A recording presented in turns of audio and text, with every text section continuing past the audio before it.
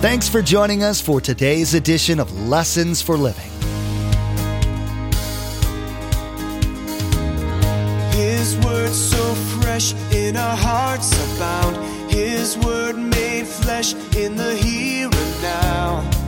A new life is beginning. Lord, let us hear your lessons for living.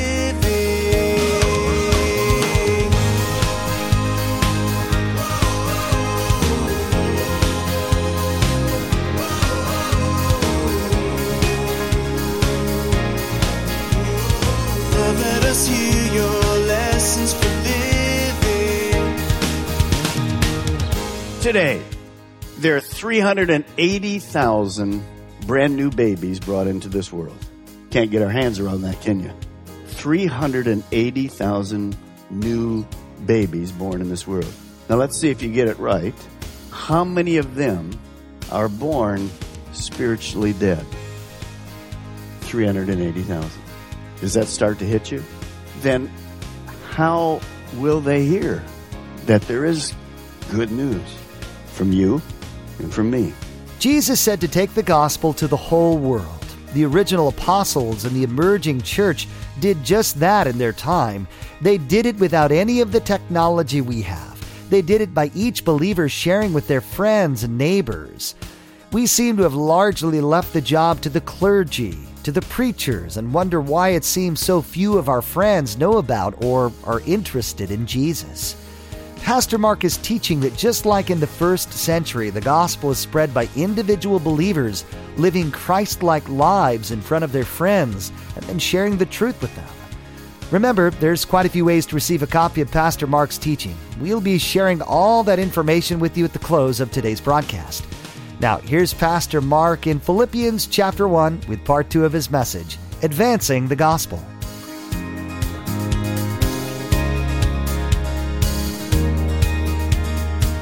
Let us hear your lessons for living. Well, here's the third one. This is the real good one. When you take your last breath, you go to heaven. That was a place for an amen. We'll back up again. When you take your last breath, you go to heaven. Very good. A little slow. Get your coffee after. And when I get to heaven, what does it say?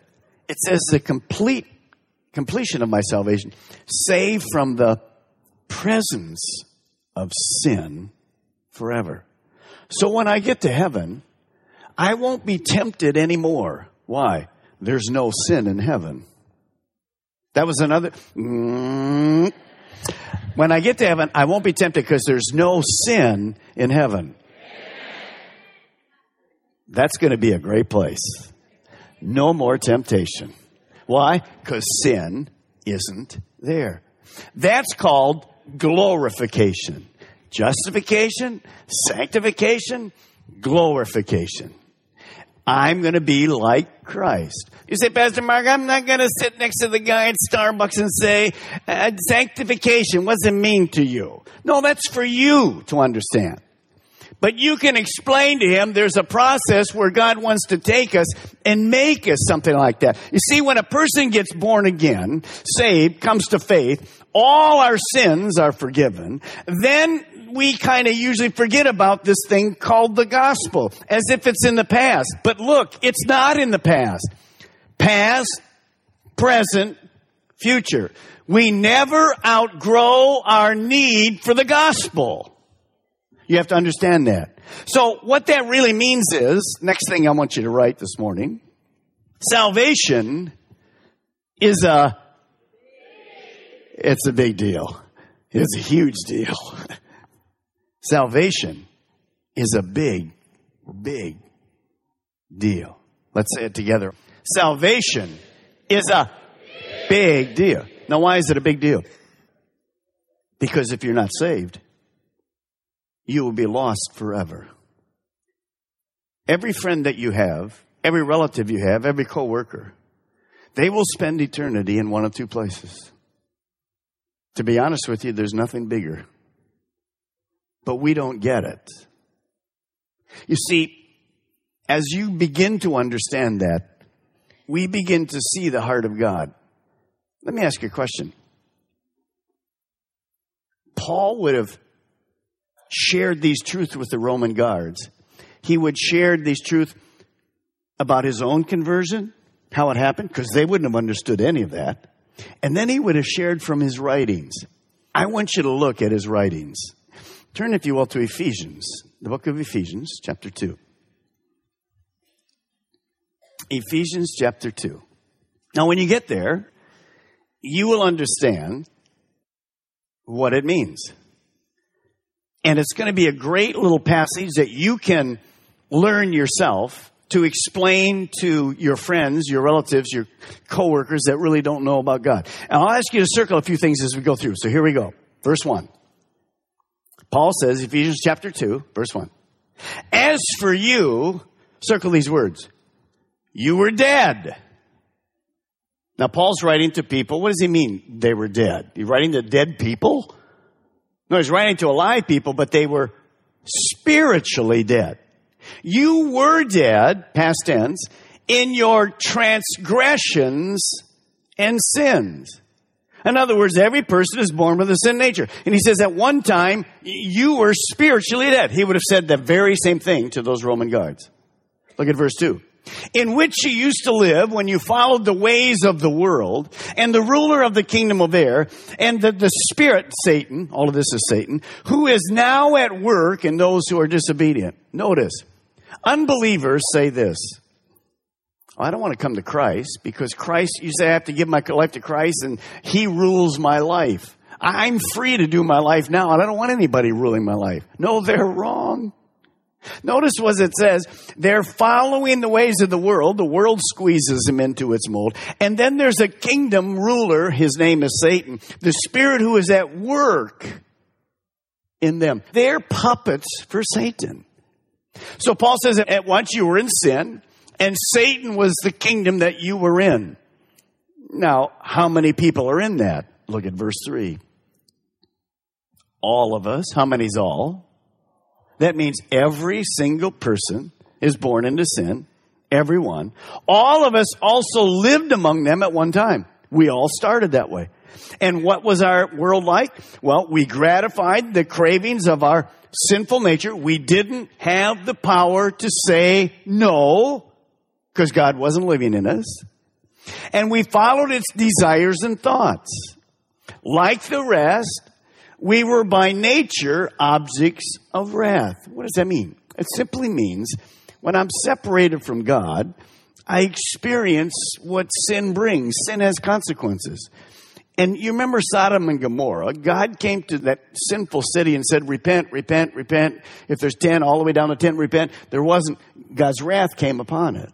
So the wrath for us, if we don't come to Christ, is because of our sin. And that's the separation called hell forever. So what Paul's saying is, you were born in sin. You've lived in sin. The object of wrath was going to be eternal damnation. It was a pretty bleak picture. But look at verse 4. Circle the first word. But. There's a transition coming. But because of His great love for us, God, so God's the initiator, who is rich in mercy, verse 5, circle these three words, made us alive. So we go from being spiritually dead to being spiritually alive. Well, how do we do that? Next two words, with Christ. Even when you were dead in transgressions, it is by grace you have been saved. So this is the explanation Paul would have used, one of many. He would say to the guard, you were born with a sin nature. The wages of that sin nature is separation from God forever. God is a just, holy God. He requires a payment for those sins. You couldn't be good enough. Paul says, I wasn't good enough. Jesus came and on the cross behind me, He took the sins of the whole world. Way back then on Him. Every sin anyone would ever commit. And it was that great exchange. He died in our substitute so I could choose to receive forgiveness. Well, how does that work? How do I choose it? Verse 8. You know it by well. Look at it. For it is by grace, I didn't deserve it, God came to me. You have been saved, delivered, freed through faith. Just believing that Jesus was the Messiah. He died on the cross for you. And by the way, that faith is not of yourselves. It's a gift from God. So I go from spiritually dead to spiritually alive by simply believing in Jesus Christ and his work on the cross, repenting of my sins, and receiving that gift of salvation. I don't deserve it. And verse 9, God put in there for a very good reason. He said it's a gift of God, not by works, so that no one can boast. In other words, everything we do in life, pretty much in the workforce, in all kinds of other things, all we think about is if you go into work and he says, well, I've graded you, you got a 4 out of 5 in this and 3 out of 5 of that and 5 out of that, you got a 4% raise. Good. It's all grading on how good you did, how many widgets you did, or how many reports you finished, or whatever. If you ever went to college and you went into college and you're in this class that's going to be very tough, and you hear the professor say this, I'm going to grade on the curve. Hallelujah. Because I'm not going to be an A guy. And I don't have to get a 90 to get through this course. He's just going to grade on the curve. I'm pretty average, so I'm going to be okay. So when we come to Christianity, we kind of like this. Here's my good works. And they're more than my bad works. I'm into heaven I go. God says, oh no, you could never be good enough. I require perfection. The only one that lived perfect was Jesus. He took your place. So that is all about salvation. All of this because of God's grace. So let me ask you a question. If Paul doesn't share the good news with these guards, what if he's there for 2 years, he never shares any of these truths with these pagan guards? Where will these guards spend eternity? Where? Hell. They would not come to it on their own. They wouldn't go to a Christian church. They didn't understand it at all. But Paul did share with them. And we learned that many of them believed. And they came to salvation. You know what? We're going to see them in heaven. Wouldn't you be interested to ask one of those guards, what was the Apostle Paul like? Oh, you can't believe this guy. He wouldn't shut up as I was. It's going to be great. So we have one more big you have to write. Here it is. Sharing the gospel is a big deal. See, it isn't just that the gospel is a big deal. It isn't just a big deal that salvation is a big deal. It's no good unless we share it. So say it with me. Here we go. On the count of 3, 1, 2, 3. Sharing the gospel is a big deal. In fact, so much so that leads us to our very first point of 3 points that Paul challenges us with today. We are to advance the gospel. Why? Because it's the only hope. It's the only hope of the world. There is no other solution to man's sin. There's no way for man to be free. Jesus himself said this, go into all the world and preach the good news to all creation. We have to be advancing it. And how do you advance it? You share it. Not just for a pastor, not just for the Apostle Paul, for every single one of you who are there. We have to share it. Now, why does Jesus and why do Paul talk about advancing the gospel? Here's why. Take a look at these recent statistics. Today, there are 380,000 brand new babies brought into this world. Can't get our hands around that, can you? 380,000 new babies born in this world. Now let's see if you get it right. How many of them are born spiritually dead? 380,000. Does that start to hit you? Then how will they hear that there is good news from you and from me? Of course, this isn't in the United States. This is around the world. So unless they hear, and as Paul speaks to the Roman guards, They don't hear any good news. And they die in their sins. That's why God put you here. That's why God put me here. It's all about the gospel. Now, not only do we have 380,000 people born today, let's look at the other end of life. 153,000 died. The question is, at the end of today, when they die, where are they? One of two places. If they've heard the gospel and received it, heaven, forgiven. If they've heard the gospel and haven't received it, rejected it, separation from God forever. It's only two choices. Forever.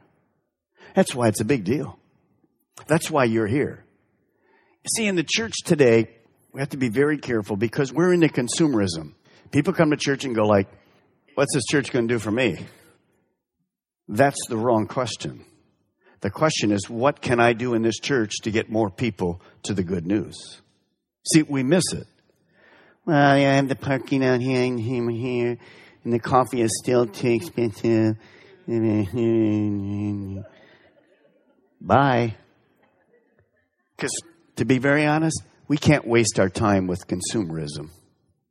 We have to be about the gospel. Because every day, 380,000 new babies are born. How will they know? It comes from the heart of us. That's the heart that Paul had. That's the heart that Jesus had. Now, when you think about that, it means that anybody can repent, believe, and receive. Are we advancing the gospel? Are we communicating the good news to everyone, everywhere? Now, back to Philippians. Paul has two more keys for us this afternoon.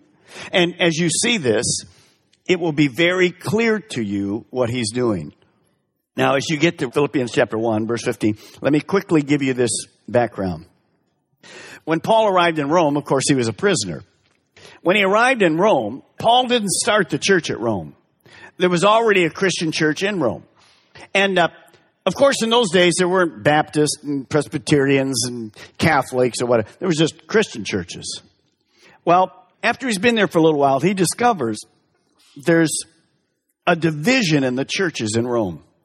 There's people that are like really proud of Paul and encouraging him and praying for him and all those kind of. And then there's another group that are definitely Christians. They're right on. You'll see in a moment. They're preaching the gospel, but they're really jealous of Paul. They're not really into Paul. And so with this, Paul hears about it. Now, how's he going to respond to it? Take a look at verse 15. It is true that some preach Christ, the gospel. Notice their motive. Out of envy and rivalry. But others out of goodwill. Now the latter do so in love, knowing that I'm put here for the defense, we'll get back to that in a moment, of the gospel.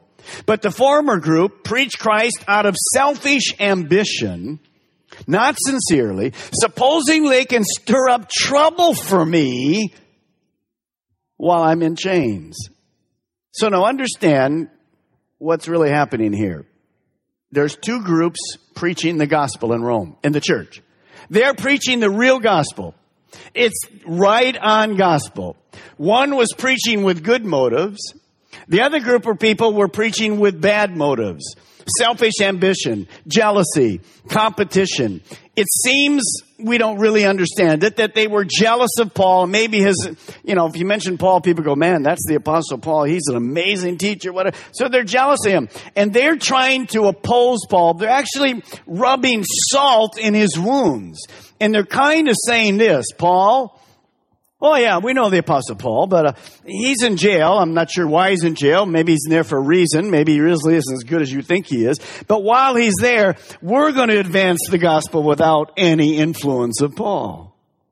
So they're kind of, we would say today, rubbing salt in Paul's wounds. Now, how can that be? What in the world is going to go on? And really, what is he going to say? Now, let me explain something to you. They're both preaching the true gospel. Their doctrine's right on, but their motives are different. Now, today we have churches that don't treat and don't preach the true gospel. If that was what was happening here, Paul would write to it. He was dead on for doctrine, but it was not. They were preaching the right gospel. What does the wrong gospel sound like? You'll hear this in many churches. Here's what the wrong gospel sounds like. All roads lead to God.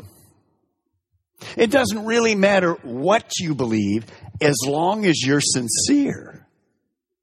Jesus is one way to God. There's many others. And by the way, it really doesn't take any of that. If your good outweighs your bad, you're home free. Now, you've heard all of those. What is that? That's the ungospel. 7-Up's the uncola. That's the ungospel. It's not gospel at all. But that is not what's happening here.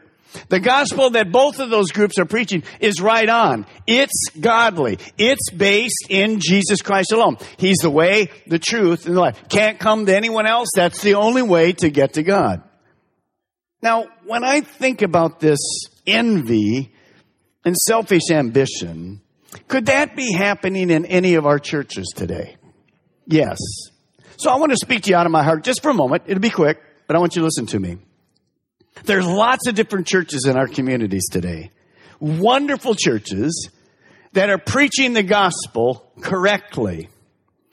And yet in many other areas, they do things a little different than we do. Different music, maybe they have Sunday school the whole time and they just do a lot of different kind of things. Shorter service, no Wednesday nights. Who cares? We have to be very careful. We don't become territorial, jealous, prideful, calculating, self-promoting. For some reason, at the moment, God has made Calvary Chapel in Brevard County the biggest church in all Brevard County. God did that. We didn't do that. And so we have to be very careful. We don't look at other churches. Well, if you want to get it right, you better come on down to Calvary Chapel. Let me give you a little clue. We don't have it all right. We're working on it. There's some stuff we just don't do right. Now, why don't we have it all right? Because you're here. I have it all right. I just can't get it to you. No, you know better than that, don't you?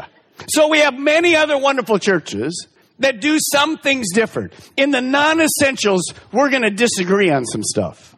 And you're going to see why I'm saying this. Because in a moment, you know what Paul's going to say about these people?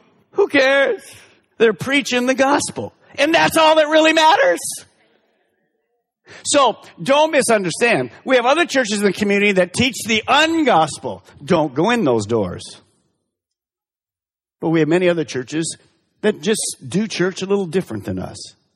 Some of the things we would definitely disagree with because kind of they're not right in the Bible. I was watching a movie last night and this person died and they were praying over them a final prayer and it was definitely not biblical. But there's other stuff they do right. And if a church is teaching the Word of God and they believe in the gospel and people are getting saved, then go for it. It's okay.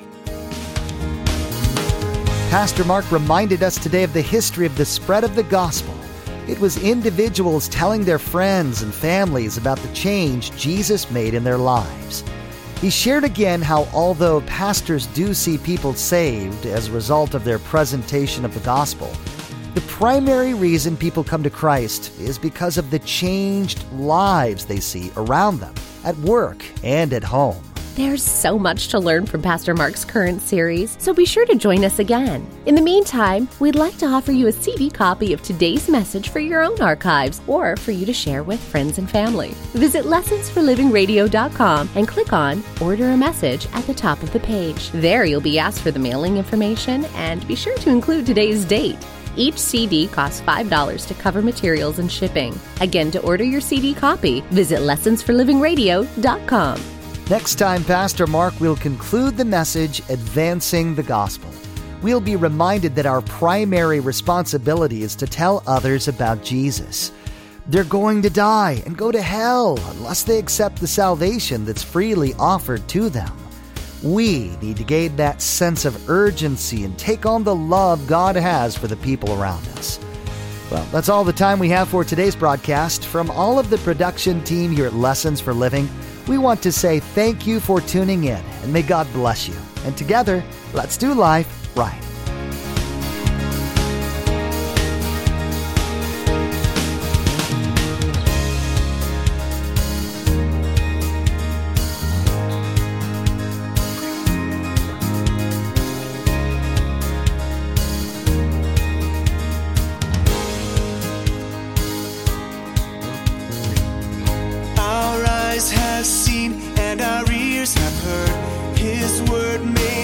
fresh in a hurting world. A new hope he is giving.